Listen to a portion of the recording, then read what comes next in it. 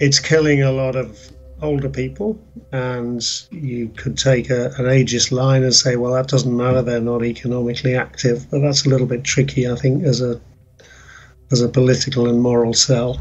But it's not just older people, it's people across the whole age spectrum who are getting, in the UK anyway, developing serious illness, much worse than the standard respiratory infections that are treated on ITU in normal times. If you have an epidemic that is doing that and is doing it to thousands of people every day, you're going to see a huge economic hit anyway, because people are just not going to want to go out of their house. There's a counterfactual to it.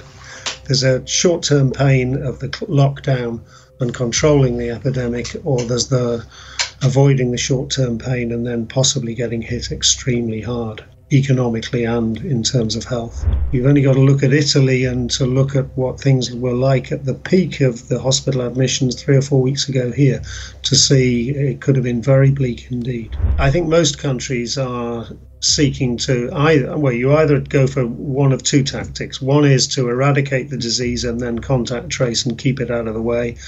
And South Korea is going down that route, and I suspect Australia will go that way. Or you just let the epidemic burn gently in the background, and without being explicit, my impression is that's what Sweden is trying to do, successfully, by closing down a little, but not as tightly as in some countries.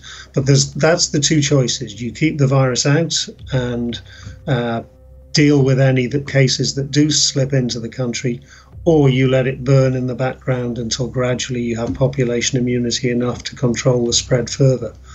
But that's not going to be easy for any of us, and we're not going to go back to normal anywhere around the world for some time, if ever.